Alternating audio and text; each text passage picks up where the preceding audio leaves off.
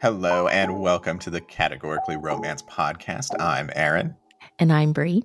And today we have joining us Heather from HEA Booktubes. Heather, thank you for joining us today. How are you? I'm good. Thanks for having me. I'm very impressed at your ability to get categorically out without stumbling over it. Right. Had lots of practice. Well, Heather, tell us a bit about yourself. We all connected through Booktubes, so give us the lowdown on the channel HEA Booktubes. Yes. Well, I have been a romance reader for about 4 years now, and I've had my channel for 3 years. And I like to talk about indie romance mainly. I really enjoy diverse romance, steamy romance. I do dabble in most of the subgenres, and I really like discussions about the overall book community and readers. And I am a mom of 3, so that's always a fun topic too. So you said you've been reading romance for 4 years now. So all 3 of us here came to romance. We didn't have that experience of like reading them in like middle school or whatever. Tell us your journey. Like, how did you pick up your first one? Well, I have always been a reader. I was primarily a romance or not romance reader. I literally just said that. I've been a fantasy reader for most of my life, and I always loved the romance subplots and had a lot of assumptions about romance. Mainly, I think I thought that I would suffer secondhand embarrassment the way I do with rom-com movies or anything like that. So I thought that I would mostly be cringing at it. And my sister actually was reading a historical romance, and I was like, how do you get through the sex scenes? Like, isn't it extremely awkward? And she was like, well, I kind of just skim them, but if the author does a good job with them, then it's not awkward at all. And that kind of planted the idea in my mind that maybe I would like it. And I found Booktube, and then I had my daughter, who is 5 now. So I guess maybe it's closer to being 5 years of reading romance. And I went through dozens and dozens and dozens of fantasy books in a few months because I had postpartum depression and ignored that and just read like 3 books a day. So that was healthy. So I went through all this fantasy, and I was tired of young adult fantasy, and I was going into adult, and it was so heavy a lot of times because I was just picking up the recommendations that I could find that my library had. And I was like, okay, I don't this is not the escape that I'm looking for right now. And so I figured, well, maybe I'll try romance. And then I read 3 books of that a day for a year or so. So that's what happened. So did you pick up the romance because you had discovered Booktube, or was it going back to that, like your sister kind of planted it in your mind, like you saw your sister reading it? Like, which one of them was it? It was a mixture. I don't think I would have picked up romance without both, because I really did have the idea that I would not enjoy it, that I would feel secondhand embarrassment. But I was discovering that all I really wanted out of these fantasy books was a romance subplot. And I was like, what if I just went directly to the source? I just picked him up. Right. That worked. So how did you discover Booktube, and what made you decide to jump into all of it yourself and start your own channel? So I discovered Booktube because I read Throne of Glass and A Court of Thorns and Roses by Sarah J. Maas. I knew nothing about the hype. I knew absolutely nothing about it. I saw the covers of Throne of Glass in my library and read the synopsis, and it said, an assassin. And I was like, okay, this is a great cover. This sounds like something I would really like. Read the first 5 books or so. If you've ever read the series, my library had through Heir of Fire, and then there was Empire of Storms, which ends on a huge cliffhanger. Well, I did not realize that. I thought it was the last book in the series. So I ordered it off of Amazon because I was like, oh my God, I have to know what happens, because my library only had the first 4 books. And I get to the end of the book and I'm like, things are not wrapping up. I thought they were going to. And then this huge cliffhanger. Turns out the next book isn't even out yet. Oh, that's the worst. Okay. So that was a little bit of a disaster, but I then read A Court of Thorns and Roses because that was out. And then I was like, I just want more of this. I just want more of this. So I was trying to search on Goodreads and things like that. And I got the bright idea to search on YouTube to see, I was like, books like Throne of Glass. And lo and behold, there were videos. Lots of videos. Right. And that is absolutely why I discovered the entire online bookish community, is because I want books like Sarah J. Maas. So there you go. You know, just like Stephanie Meyer, we've said this before, like, say what you want about Sarah J. Maas, but she has gotten a lot of new readers into reading and into romance. Yeah, absolutely. For sure. I think that, she's one of those authors, and I think this is true of anyone with a large enough audience. They're going to have legitimate criticisms about them. And obviously, people who see the content about their books constantly can get a little tired of the fandom and things like that. But when you are coming into it not knowing anything, it's very accessible. Yeah. How do y'all feel like, because I think back to when I discovered Booktube. I discovered it when I moved to Texas. I didn't know anybody here. And it was the singer Amory. She had posted a link on Twitter, and it was to YouTube. And at the time, I really did not know much about YouTube. I thought it was like another website that people went to watch like music videos. And so I'm like, what is this? And I went to it and I'm like, oh, she's talking about books. And I mean, I had always been a reader, but I feel like when I discovered Booktube, it really changed my reading. Did y'all feel like that when y'all discovered it? Did it change your reading in any way? For me, absolutely. Yeah, I was mostly a sci-fi reader, and I was kind of, I wouldn't say dragged into it, but I was intrigued into it by my partner, who was looking for book recommendations and just, was watching Booktube like all the time while they were like making dinner or things like that. And it helped me expand my horizons. It gave me that push to it kind of pointed out to me, it's like, I'm just reading a bunch of like straight white male authors. A lot of them are dead. And so really gave me the push to, yeah. Gave me the push to read more diversely, which I greatly appreciate. Yeah. What about you, Heather? Definitely for me, I know like I said, I grew up reading, but my parents really monitored all of our media consumption. So it had to make it past my mom's approval if I was going to read it. But then also, we were poor. And so if it wasn't at the library or it wasn't at a used book sale, we didn't have access to it. Mm-hmm. And I also kind of grew up without the internet. My grandmother told my mother to get high-speed internet. So that tells you like how far behind we were. Shout out to grandma. Shout out to grandma, right? And so I was very used to reading whatever I had access to.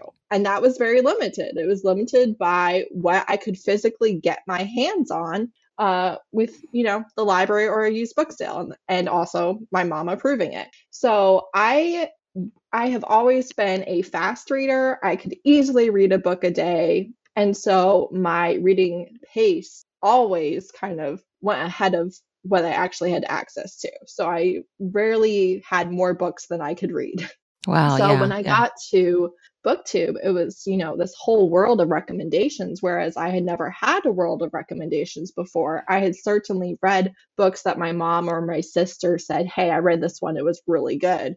But that was kind of my entire reading world. And so to go online and literally just whatever you wanted was at your fingertips was wild to me. And I do think that kind of merged with my postpartum depression. It was like, not only did I want to escape my life and read books constantly, but I also had ebooks for the first time. I had Booktube for the first time. I had this entire realm of possibilities that simply had never been available to me before. So, and I also, before BookTube, I could not have told you who an author was. I usually could not tell you what the book was about an hour after I finished it, not because I didn't enjoy it, but just because I didn't mark it on Goodreads. I didn't write a review. I didn't say Yes. anything about it. And I'd always been like that, consuming thousands of books throughout my lifetime. So it was just easy to be like, what was that even about? And then Yeah. if someone else had read it and they had context, then it would be like, okay, yes, all right, yes, I know exactly which book it was. But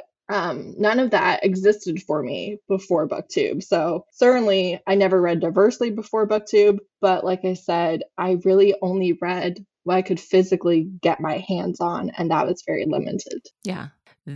All of that, like, I think that is what, when I think about how it changed me, it's like, it's almost like there was your life before it and there's your life after. And it's like, it would take me sometimes like 2 weeks to read an historical fiction novel. And I used to read the hell out of them and love them.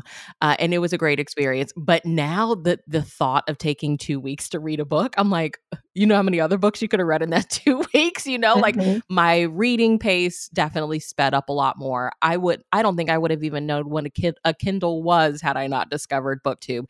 And just once upon a time, we would read and you would really do nothing with the fact that you just read a book other than like return it to the library, put it on the shelf. Now it's like you enter this space where it's like cool to talk about it. And I think for our generation, like, I don't know, the kids nowadays probably have no idea what we're talking about, but it used to not be cool to be a reader.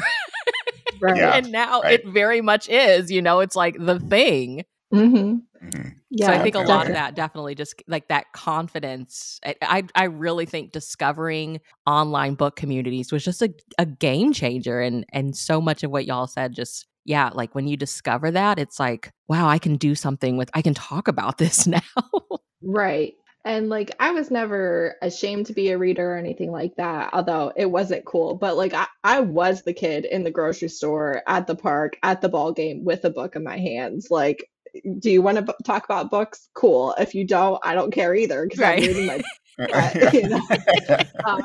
but at the same time, I think one of the biggest things about BookTube has been specifically getting to talk about the books with people who have read the book, and you can talk spoilers and they're interested in those spoilers. And then also getting and giving recommendations to people who have such similar reading tastes to you.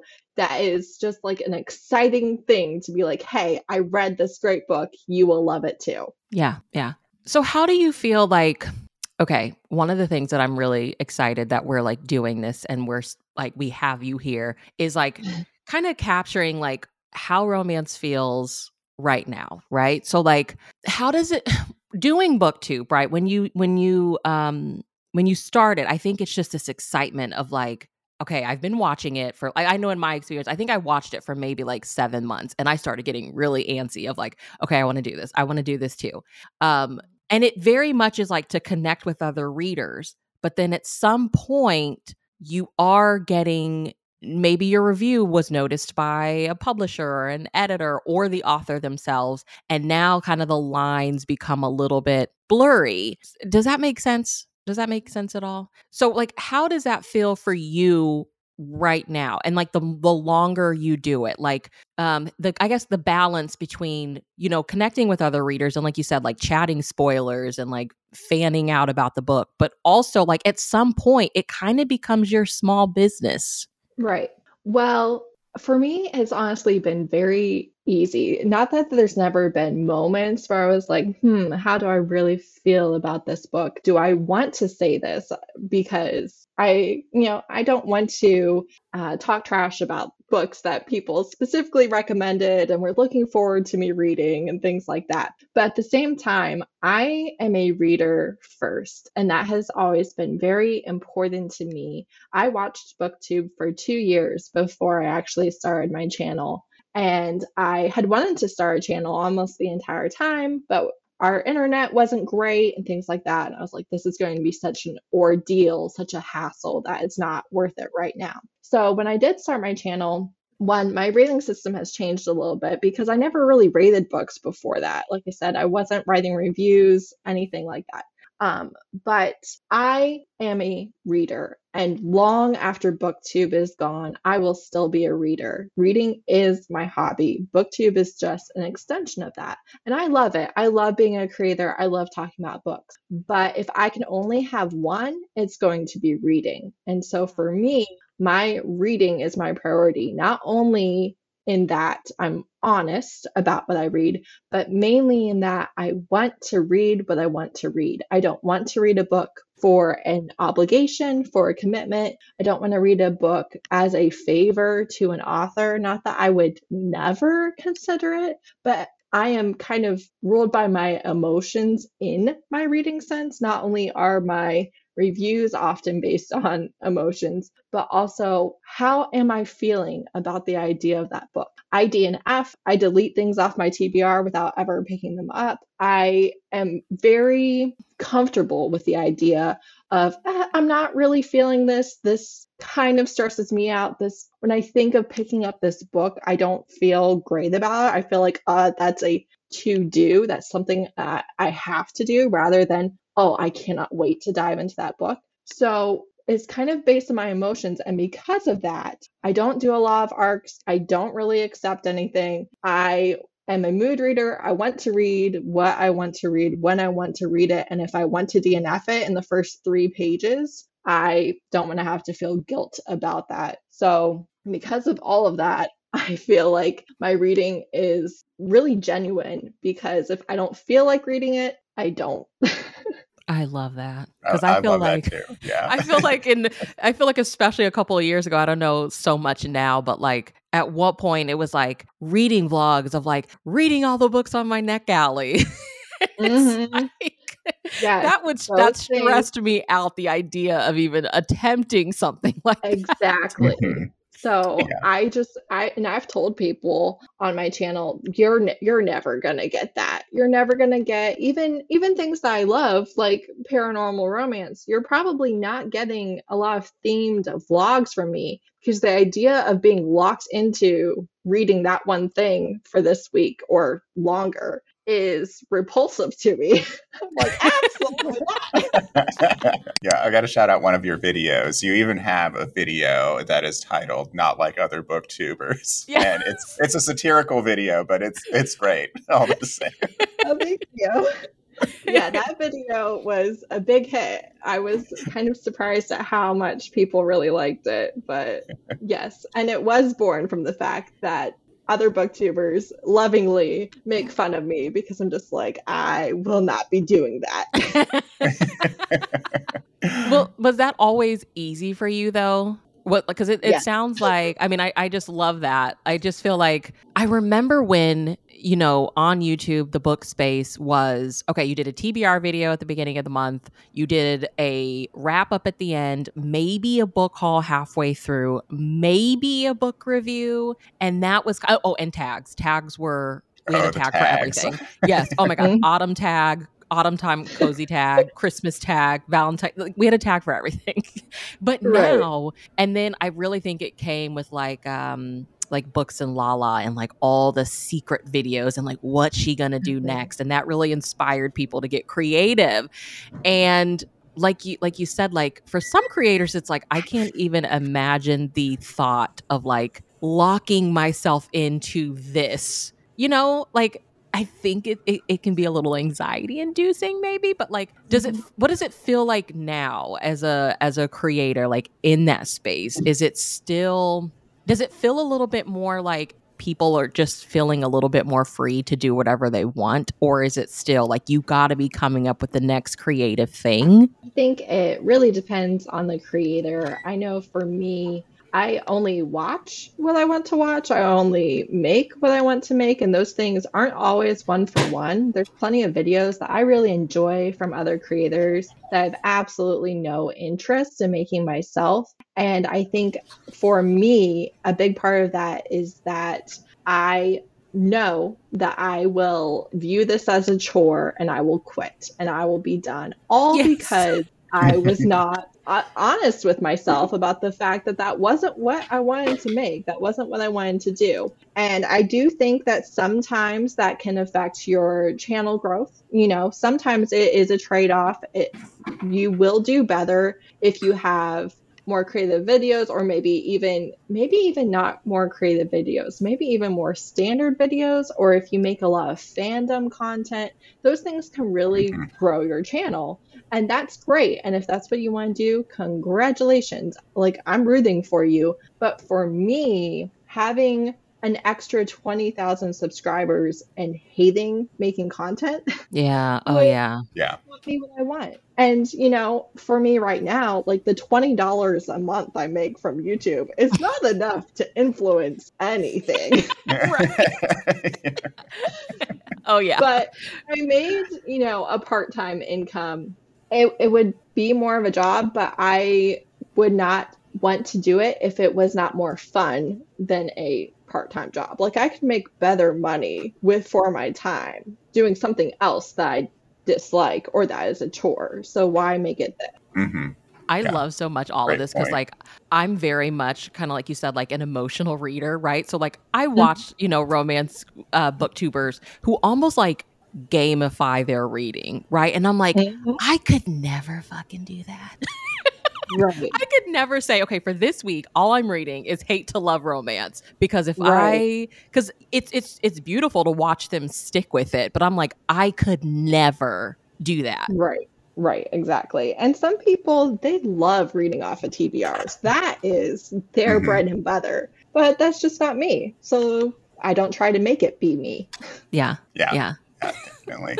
How does it feel with TikTok and romance being so huge there? Okay, so I think the thing about TikTok is I think a lot of booktubers dislike it because, you know, they do better than we do in a lot of ways. But that is not the fault of the creator, is not even the success of the creator. It has nothing to do with individual book talkers. It's just the algorithm. It shows you to people who haven't seen you before, and they can then find out that you're there, which is not a thing that YouTube does well at all. But because of that, TikTok has grown and BookTok has grown, and specifically people who have not been into reading have suddenly had reading content put in front of them, and that, you know, has really allowed for a lot of success, and I'm happy for them. At the same time, the TikTok algorithm, not BookTokers specifically, although certainly some, the TikTok algorithm is a little bit racist, let's be honest. So the chances of diverse books of any sort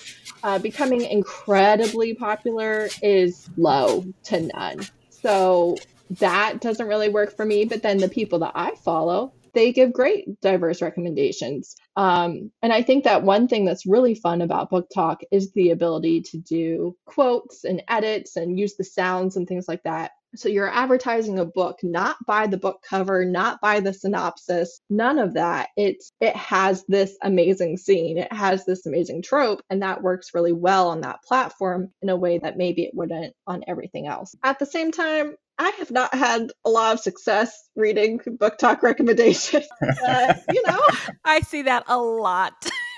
You know, I'm sure they're there. And sometimes I do see people recommending books that I've loved, but I didn't get the recommendation from Book Talk, and that has not been quite as successful for me.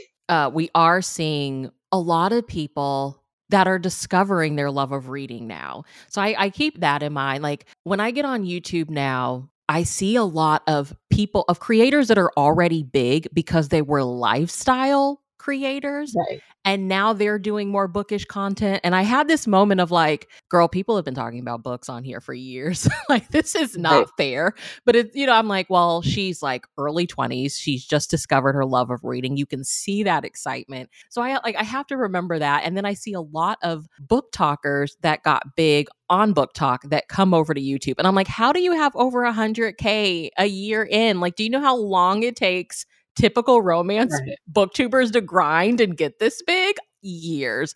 But it's just like, I don't know. They've recently discovered their love of reading within the last couple of years. They got really big on book talk. You know, people fell in love with them there. And I think it's like you fall in love with the creator, so you're going to kind of just follow them wherever. So it's just, I don't know. It's cool to see how but I think with book talk, the thing that gets me is like the whole like trying to talk in 3 minutes about a book that you enjoy is kind of hard. And I'm like, for my YouTube girls that are used to like 10, 15, 20-minute videos, does that put pressure on you? Do you feel like it does? Like the shorter content? I feel like you really have to view them as two very separate things. A TikTok or book talk should not be an abbreviated version of your YouTube videos. That's just my kind of thoughts on it, because that's not why I'm on TikTok. I'm not scrolling so that I can see shorter YouTube videos. I'm not. When I am watching a YouTube video, I am putting that on play. I am doing my work while I'm listening. I'm making dinner, all of those things. When I'm watching TikTok, I am just scrolling, and I want some bookish content, but for me, I don't want it all to be book. And I don't create on TikTok, not because I think that I wouldn't enjoy it. I do think I would enjoy it. But one, I'm never trying to add more to my plate than I can reasonably do. And two, I kind of like not, I literally don't check my TikTok notifications. I have hundreds. There are probably a lot of things, people replying to my comments, things like that. I don't know. I don't see you. I know nothing about what's happening. My mom will be like, you have a comment you need to respond to. I'm like, whatever, mom. Stop lurking on my TikTok. I'm just like, you get a like, you get a comment, and I scroll on by, and that's the end of our interaction. I don't know if you replied to me. When I'm over there, like I said, I think that it is fun to see things with the sounds and edits and things like that you can't really do on YouTube. But even the book talkers that I watch that are doing reviews, potentially I'm skipping them, but if I'm not, it's a different energy, I guess. And I really think that you have to take that into it. And that's just my opinion. That's not entirely correct. There are plenty of people who are successful on book talk, basically with YouTube videos put into their TikToks, but that's not what I am personally watching. And if I were to create it for it, that's not at all what I would try to do. Yeah. And I always wonder, like, why do one and not the other? Especially because now you can have TikToks that are up to like 10 minutes. And I'm like, why don't you just make a YouTube video? It's so weird. Right. I don't know. What do you think, Aaron? What are your thoughts? Well, I have to say, I'm not the biggest TikToker. Like, I don't really watch it except for stuff that people send me, because I am so good at avoiding the things that I should be doing during the day without TikTok that frankly, it frightens me. Like, so I don't dive into it too much. I've made a few videos that or TikToks. I don't know if it's okay to call them videos, but that have done okay, I guess. And like Heather, like there's a bunch of notifications that come up, but I'm not really sure like how to even sort through them. Yes. I didn't know you could direct message on there. No shade on TikTok or TikTokers or anything like that. But it's just a whole different thing. Like exactly like Heather was saying, that when someone's watching TikTok, that's what they're doing, and they're scrolling through. They're not doing anything else. They might not even be looking for book recommendations or recommendations on anything. Usually, it's just to like get a laugh or something like that. But yeah, the longer videos, I think that's probably just to compete with YouTube in that fashion. So I'm sure that's just, trying to keep people on the app and not go anywhere else. That's my theory. Yeah, totally. Right. I think that they'll eventually do away with it simply because I don't see it working well. Because no one's on TikTok to watch a 10-minute video. You're just not. Even if you're interested in, that's not why you're on that app. When I was doing YouTube, you have those like analytics or whatever, and it kind of shows you what your viewers want. And like It's like you would feel like I'd feel the film a vlog, it'd be like 20 minutes long, and I'd be like, shit, I got to edit this down to like 10 minutes because my analytics show that like, hey, 15 minutes or more, people are dropping off. But I'm like, are you serious? Because I can watch a vlog that's like 30 minutes long and I'm good. So does it feel like right now as a creator, do you feel pressure to like shorten it up or no? Are you just like, I'm going to do me, like my viewers are going to watch whatever I put out? My only pressure to shorten things up is my phone storage space. Sometimes I'm just like, are you gonna save? 'Cause I'm worried about you. That's really it. As far as people watching, no. I do kind of try to be like, alrighty, we've been talking about 7 minutes for this vlog update. It's like, why? They don't care about this. But for me, I think I just try to, when I'm editing, I try to make sure that each part of the video is interesting in some way. So if I'm like, I'm kind of bored editing it, I'll just cut that whole part out. But that's really it. I don't feel pressure to do it for the analytics or for the audience because figure either you're going to watch it and like it or you're not. And sometimes I think it's boring because I already have these thoughts. I already know this thing. This is, something I've already spent time with. But a lot of times for the viewer, it's new to them. They don't know anything about my life. They don't know about this reading experience with this book. They don't know about this hot take. So sometimes I try to remind myself too, give yourself some grace. The people that are here because they want to watch you. So yeah, just let it be. They're here for you. Yeah. And then you always have like somebody that's new too. So, well, Right. What are you as both a creator and, reader first? What kind of videos are you enjoying right now? Oh, so right now things have changed for me. Okay. I used to watch a ton of recommendation videos, and then Romance Booktube kind of decided that their only content was recommendation videos, and I was like, like I'm a little bored over here, actually. Especially yeah, guys, I'm a when little burnt out on this. I'm a little burnt out.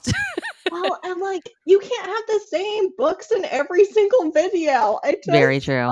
kills me. Totally. But so I kind of stopped watching that. I do watch the occasional one, but I really enjoy a lot of, like I said, community discussions. I like watching the monthly resets. I like seeing people's TBRs and wrap ups. That'll never go away. But I think the things that I'm most likely to click on are discussions, honestly, which, it's its own kind of subgenre in BookTube. But I am watching not as much BookTube as I used to. But I try not to get burnt out on that either. So I try to only watch things that I'm genuinely interested in. Yeah. Yeah. Oh man, I know. Like I go through phases. Like I'll go months without watching anything bookish. Like I don't know, the lifestyle girlies will just be calling my name. Like, let me see your monthly reset or your, Right. New Year's new me vlog or whatever. And then I'll just get that inkling, and I'm like, well, let me see what people are talking about in the bookish world. And I do feel like, especially during the pandemic, when people like romance was finally like, I don't know, getting the attention it deserved because everybody wanted a piece of joy. You did see just recommendation after recommendation video. And I was like, how long is this going to last, guys? Right.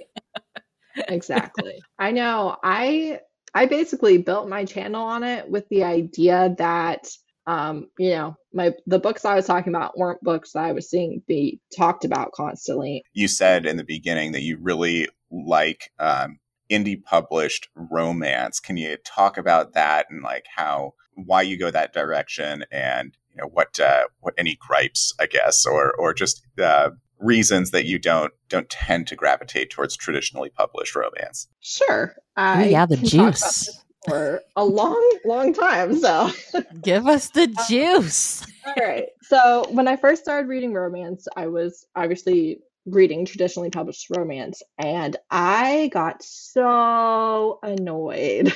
Okay. So annoyed at the formula. And I felt like all these couples were breaking up at the 70% mark for no reason other than that's what they were supposed to do. That's what you do in a romance book. You have this build up to the 40-50% mark. Now we're finally getting together. We're together for a tiny bit. We break up for no reason, really. Maybe it would have just been a fight. Maybe you got kidnapped, depending on the subgenre, whatever. And it was always like someone's out to get her, right? Someone's out to get her. She knows someone's out to get her. And then she has a fight with the hero. And she's like, you know what? I'm going to turn off my phone. I'm going to leave the house without my phone, even though I'm supposed to be staying in the house with the bodyguard and stuff. Like, I need a break. And then, of course, she gets kidnapped. And I was like, okay, are we doing this every single time? So I was frustrated by how formulaic I felt it was, because I could tell exactly what was going to happen based on the percentage of the book that I was in. So I was getting kind of over that. And then I discovered indie books. And not that they don't always have a formula, but there's one. Okay, I have so many thoughts. Number one, an indie author can publish whatever they want, especially in ebooks. So you can have a 20-page, 40-page, 100-page, 150-page novella, no problem. For a traditionally published book, that's not worth anything. And with indie, not only do you not have to make it past a committee of white women, which is publishing, right? So you're able to have diversity, and you're able to have diversity in a way that is not watered down for the masses, whether that is a cultural representation or an ethnic representation or queer or what have you. Whatever it is, you can write to people who, one, want that content. They want that representation. And two, who already know what you're talking about a lot of the time. So you don't have to spend all of this time explaining, well, actually, it's okay to, it can be whatever. A minotaur if you want it to be. Right. And also, it's just like, if you are a Black author writing Black characters for a Black reader, there are a lot of things you don't have to explain to white people who have never interacted with Black people before, right, because your publisher makes you do that. Like, that's just the reality, at least of the books that I was picking up that were traditionally published. Even if they had representation, it was explained and watered down and made just so it wasn't offensive to anyone who might not really like people like that. And I was kind of, really bothered by that and turned off by that. And then with indie authors, also, obviously, you can have more explicit content a lot of times, which I appreciated, because I like more than one steamy scene in the majority of my romances. Most of my romances are pretty steamy because that's just what I like to read. I think it makes sense for the couple. If it does make sense for the couple, then I'd like to see it happen. I'd like for them to, progress however they want at whatever percentage of the book they want. So indie authors, they have this freedom, and a lot of them understand the fact that their readers are people who are not the same target audience as traditionally published romance. Usually, there are plenty of people who read a mixture of both, but a lot of times it's one or the other. So you are writing for people who want what you want to write, and you have the freedom to do so. And because of that, you can read completely bonkers things. You can read things that are really deep. You can have all this great representation. You can have couples who don't break up just because of the percentage of the book. There might be a conflict, but that doesn't have to be a breakup, because not every couple is breaking up for 2 weeks just because they had a fight at the 80% mark. That's just not realistic. So when I did dive into indie books, it was so refreshing to me. And even as my taste has changed and as I've read different authors and fallen in love with different authors, that has kind of remained a constant, that whatever I'm in the mood for, whatever I'm looking for, indie authors are doing it, and they're doing it well. Yeah. Yeah. Wow. Yeah. Expanding on that, let's talk formula for a bit here. So you talk about the third act breakup. That's something the publishing industry would say, well, that has to be there because there has to be a moment where the reader thinks that the couple is not going to have a happy ending. Do you think that the readership has changed to the point where I've heard plenty of readers say, you know what, I read romance because it makes me happy and I want to be happy and I don't want to have to read a breakup over something, trivial. Do you think the readership wants books that have little to no conflict? And do you think there's a place for that? I think that it's pretty split. I definitely think that there is a place for it. I think that you have some romance readers who really want the angst. They want the pining. They want a romance where the couple wants to be together. They are making progress towards being together, but they can't. And that is the part that they are interested in, is the couple wanting to be a couple. Then you have other romance readers, myself included, who want to read about two or more people meeting each other, finding each other, making progress through conversation and interaction with each other. And you watch that progress build, and then you watch them work on things as a couple, whether that is something as trivial as, we have moved in together. Can you not do that thing?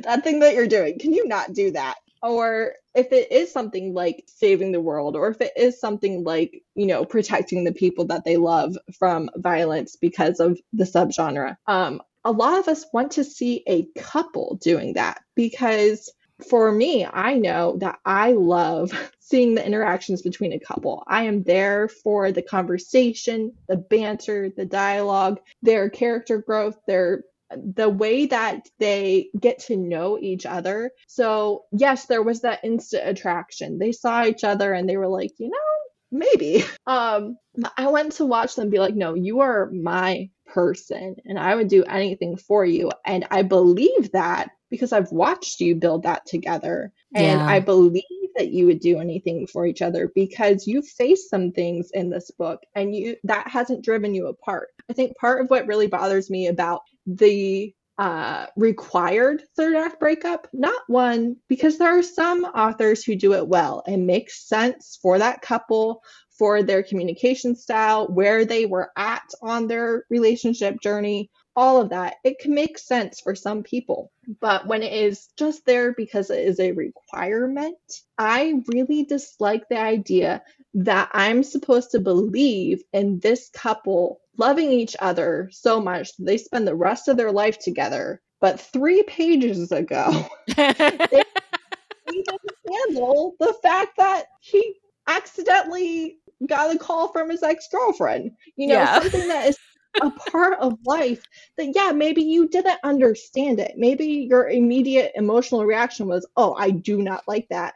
But I'm supposed to believe that you can be together when you didn't have the maturity to have a literal conversation about it.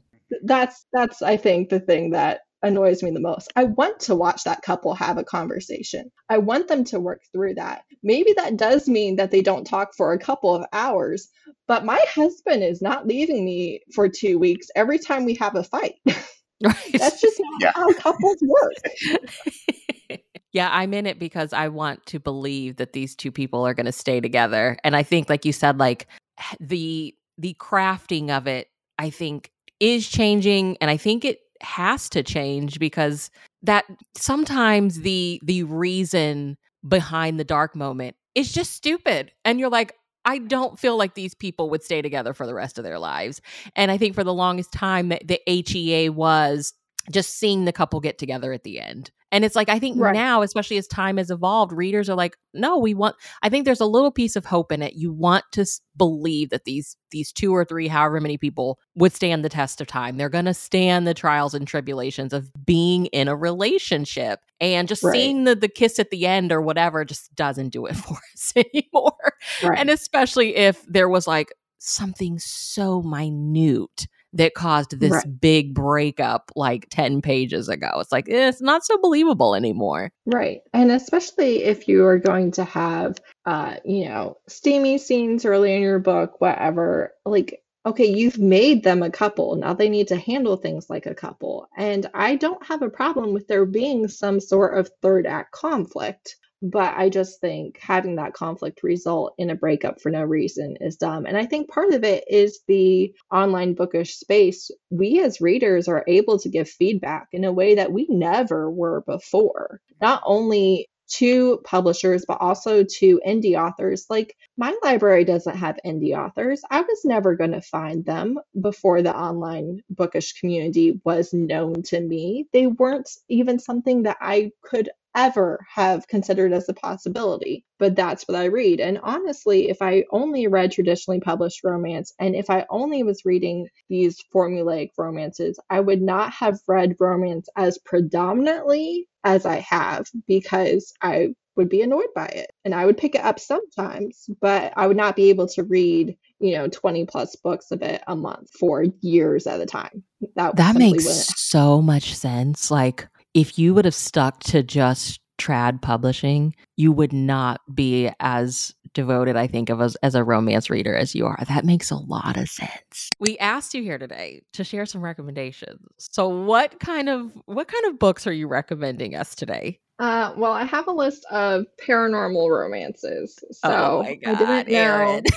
Love it. I didn't know how many to have, so I have a few. Okay. It's your show, like we said. Okay. Tell us your paranormal journey and then get into the Rex. Okay, so like I said, I was a fantasy reader. So when I did move into romance, I did not think that I could ever read contemporary romance. And again, that was just an assumption that I had that proved to not be true. But I really thought I needed that fantastical element. And so one of the first subgenres that I did pick up was paranormal romance. And I started just, on Goodreads. So it was the most popular of all time, basically. We're the only ones that I was seeing on the list. But, I DNF'd quite a few of them. But but that led me to Ilona Andrews specifically, who I think is the top of the pyramid of paranormal romance. They are a husband-wife author team. He was in the military, and you can really tell that in their action scenes and the way that their characters interact, because they do have a lot of either warriors or ex-military type characters. And then they also have a strong romance subplot. They're a very interesting mix of genres, I feel, because they write paranormal, urban fantasy. Some of their series are more sci-fi fantasy, but it's romance. It's not completely driven by the relationship. It's not steamy. You might have one scene a book. You might have one scene in book 4, things like that. So it's not steamy, and it's not as focused on the couple as I tend to prefer. But that doesn't matter, because every aspect of their books is done to the best standard. Their fan family every single time is perfection. Their characters, the way that their relationships develop, the way that they are able to paint a character for you with just a few lines. You've never met them before, but now you have this perception of them. And also, like I said, their action scenes, but their paranormal is done in such an interesting way. They have things about it that you've never heard of before. So for instance, the Kate Daniels series, you have a man, Curran, who is the Lord of the Shifters. He is the most powerful shifter. So obviously shifter is very common paranormal creature, but they act differently. There are different things with their lore, with their personification that are different. Then our main character is Kate Daniels. She is a mercenary. She appears to be human, but maybe is hiding quite a few things about herself. And it's not that, typical, she's the long lost fae princess and she never knew she has magic, but now she does. Like, that's not what it is, but it is done so well, and that she was always powerful. She always knew who she was. She always knew her power, all of those things. But the series is a 10-book series, and you have this one main couple through this whole 10 books. Now you see them go from meeting to dating to, on and on. And the last few books, they're married. So it's not like you have to wait till book 10 for an HEA. But at the same time, not only do you see their progress as a couple, not only do you see the progress of them and their found family relationships, but you also have a micro plot in every single book that gets handled.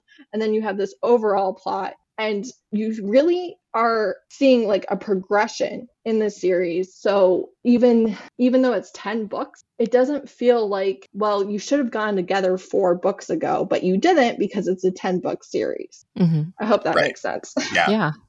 Oh, I love all of what you're saying about that series. And the one thing that's really cool about it also is the diversity of the mythology and the magic. Because the Kate Daniels world is based in Atlanta after magic came back to the world. So you had these 1,000 years or so of tech, and you are now dealing with magic again like it was back thousands of years ago. And you do have some historical things like that. But the magic is shaped by the beliefs of a people. So, for instance, if you have a large Korean population in this part of town, you might have some Korean mythological creatures and or magics manifesting there because they feed on the belief of the people. And because of that, you get all these different interactions with either magic users or mythological creatures, maybe the bad guy, maybe an unlikely ally, but you're seeing this mythology from all these different places around the world in Atlanta, Georgia, and it's fascinating. The next one is a trope that I don't like, but it's the Tyrant Alpha's Rejected Mate by Kate C. Wells. And I am a Kate C. Wells girly. I am obsessed with Kate C. Wells. I've read everything that she's ever written at this point. But this was my second book, I want to say, by her.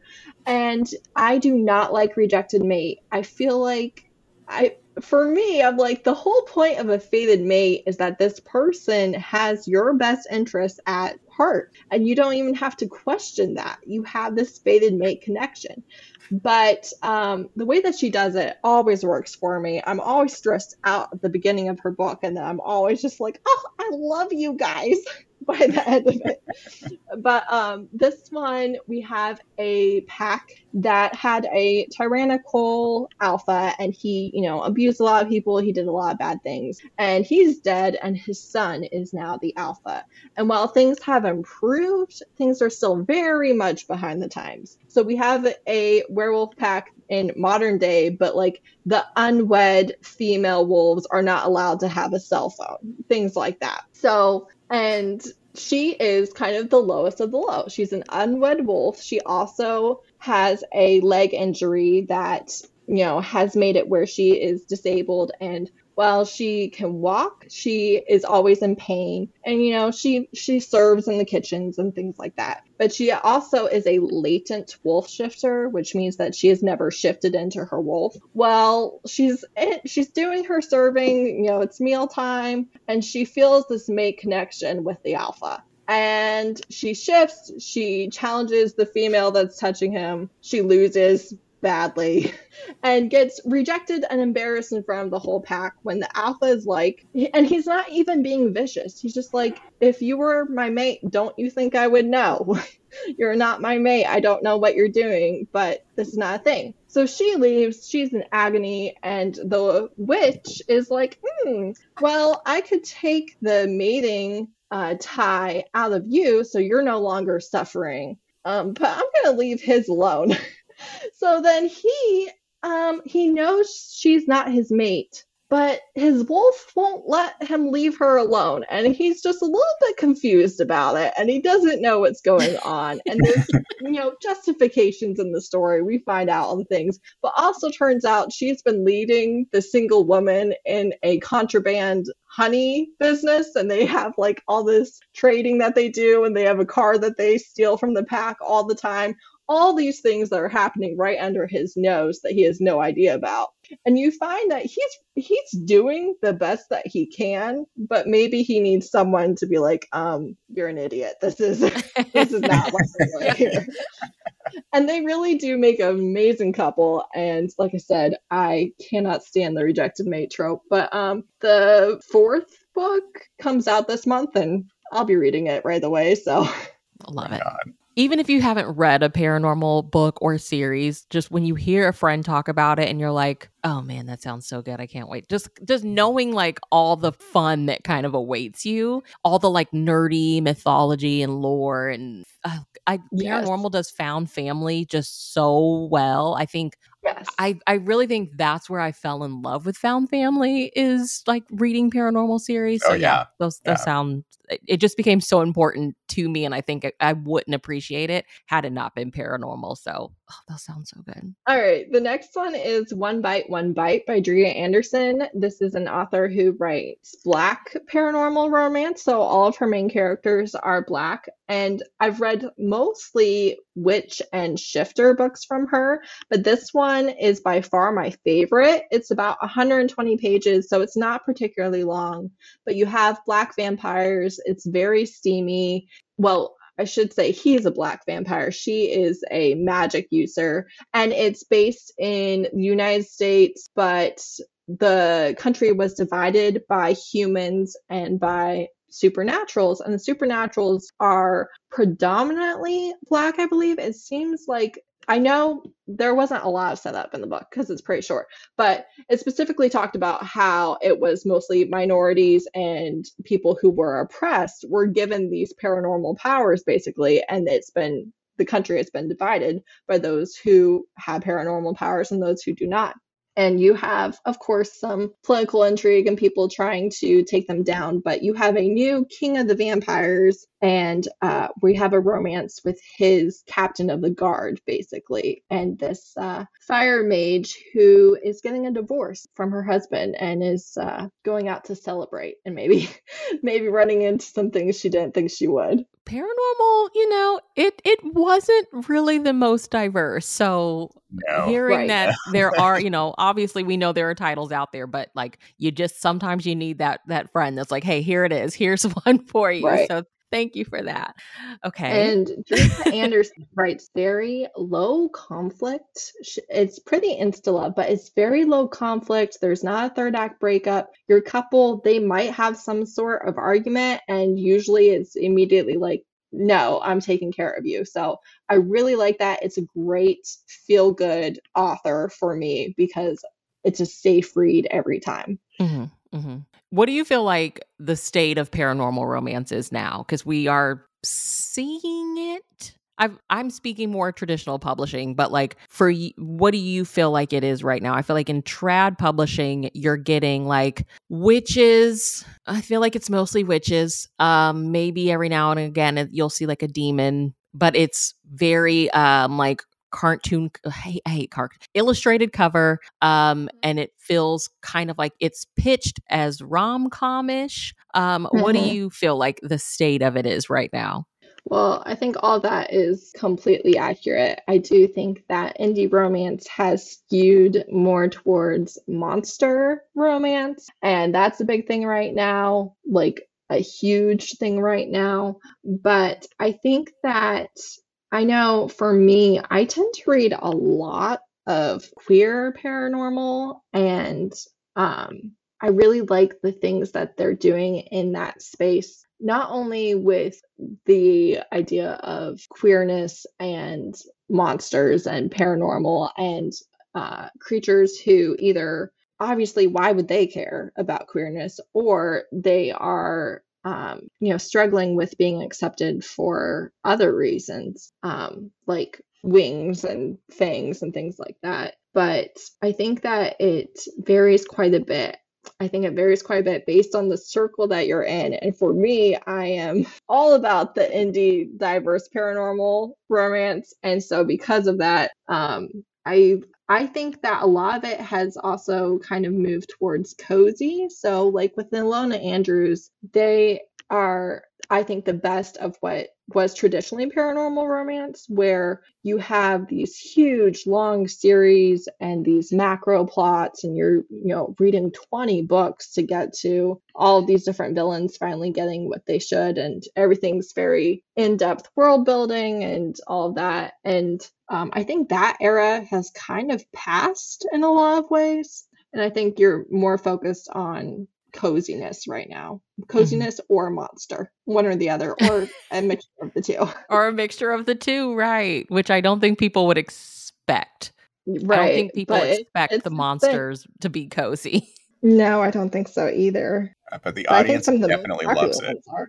Right. I will say if you want cozy, queer, single parent, a lot of times, demon romance, I recommend Chase Verity, specifically The Demon Next Door. You have a single demon dad and a demon child. That's not actually his child, but they're on Earth because the demon child wanted to be a child on Earth. And not everyone in this world can see demons, but then his next door neighbor and her son can, and it is adorable, feel good sweetness. Oh, I love that. Demons get a bad rep, okay? They do, yeah. They're supposed to be There's really such bad. cinnamon rolls in this series. Like they're the first one is about a demon house husband, basically. He bakes cinnamon rolls and he cleans.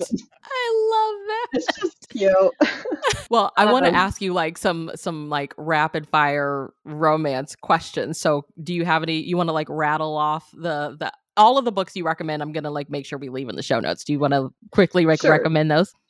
If you want queer monster romance, I highly recommend Evita Vice. I would specifically recommend starting with Feed, which is a prequel novella, and it has a full-length book that is yours insatiably. It's about a succubus and a non-binary death hawk moth fairy. I don't know if that's the right moth, but that's pretty much it. They work together at a museum, so it's rivals to lovers.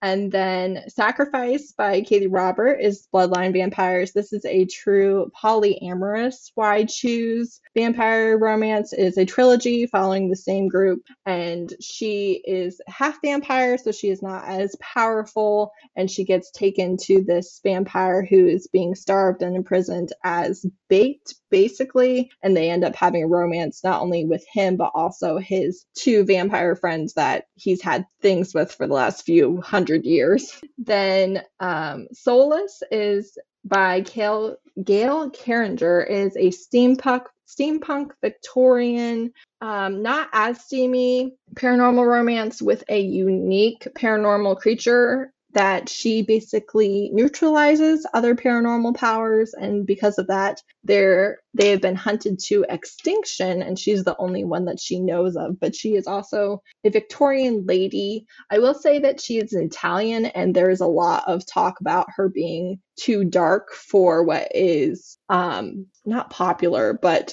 the thing in Victorian England. So if you don't want to read about that, I would caution on that one. But that's kind of the only content warning for it. And then lastly, I would say Taste by Nikki Clark. This is another Black romance paranormal, and this is another specific vampire short because that's my thing apparently. Okay. Are you ready for these? Like, just say whatever comes to mind. Are you ready? Yes. All right. First, tell us your fave and least favorite tropes. My favorite trope is probably fated mates and or stolen from the wedding. I have a thing for it. Oh, yeah. We love a stolen from a wedding, Erin. I love it. And then least favorite, either friends to lovers, or I would even say brother's best friend. It deeply annoys me that the entire conflict of that relationship is that the brother doesn't want the adult main character to be with his adult best friend, who's supposedly a good enough person that you're best friends with them, but don't trust my sister, right? Progeny. Every now and again we get that sprinkle of like, oh, we always thought you guys would be perfect together, and it's like, really? Right.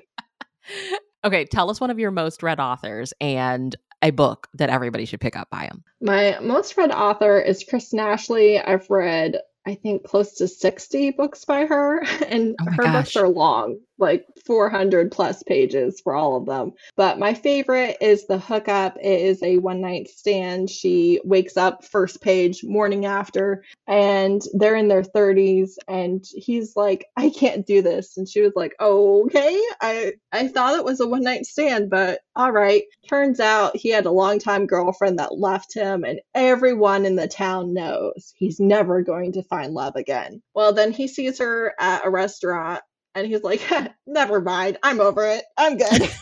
And then they're just together for the rest of the book, and you get to see his brother and her sister and kind of the beginning of them having a relationship maybe in the next book. There's a wonderful grandmother character, found family aspect. It's just small town, steamy, sweet, and you really do get to see a couple being a couple through the different progressions of their relationship. Mm-hmm. Do you have a bookish buzzword? Like, I'm sure there are multiple, but like, give us one that it's like, I'm downloading it. Okay, I love orcs, but I DNF almost every book I pick up. Oh no. Just like, I want it to work, and then I'm always like, no, not you. You're not the one. Okay, so orc is the buzzword. I love it. But it just doesn't work. Okay, so we're going to be very hopeful. You're going to check in. Like at the end of the year, we're going to be like, okay, Heather, come back and tell us, did you have an orc romance that worked? I have exactly one, and it's Green-Eyed Monster by Elsie Winters, but he's like a cinnamon roll nerd, so it wasn't even really what I was thinking. Okay. Okay, tell us the last book you one-clicked. Oh, okay. I have it right here. It was The Lord of Stariel, which is Stariel #1 by A.J. Lancaster. I was recommended it actually by the author of Green-Eyed Monster that I just said. She said it was like Downtown Abbey, but with magic, and that was really accurate. It's a historical fantasy romance. You have them on this country estate, and they're trying to work things out. And there's, magic and dragons and elves, but also a lot of things with the running of an estate. And there is no steam in this first book, but there is some in the coming books. And this couple has 4 books about them. So I just finished that this morning. I downloaded it a couple days ago and read it, which is rare for me. And yeah, I loved it. It was delightful. Is that what you were doing up at 5 o'clock in the morning, was finishing this book? Well, I had to get then anyways, but then yes, that's what I was doing. Love it. The life of a mom romance reader. We're gonna get it in. We can. Right. Okay, shout out a new to you author that you're rooting for. Ooh. Okay, Claire Kent is my newest obsession, to be perfectly honest. I am reading everything she's ever written. There's something addictive about her writing. I started with her sci-fi, went into her dystopian, but I'm reading everything that she writes, and I love all of it.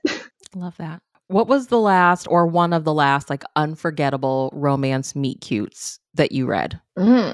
Oh, that is difficult because did I write anything down? No. Let's see. The most recent one that I can think of, I guess, is Haven by Claire Kent. And you don't even really see their meet cute, but their first interaction, he's like, that boy has a crush on you. And she's like, no. And they are in a dystopian world, and they're trying to keep everyone safe, and they've been sleeping together, and he adores the ground that she walks on, and she has no idea, none whatsoever. And it's so sweet. Okay, last one. Tell us how a book that you're writing a book and you give it 5 stars. What is like a 5-star read for Heather?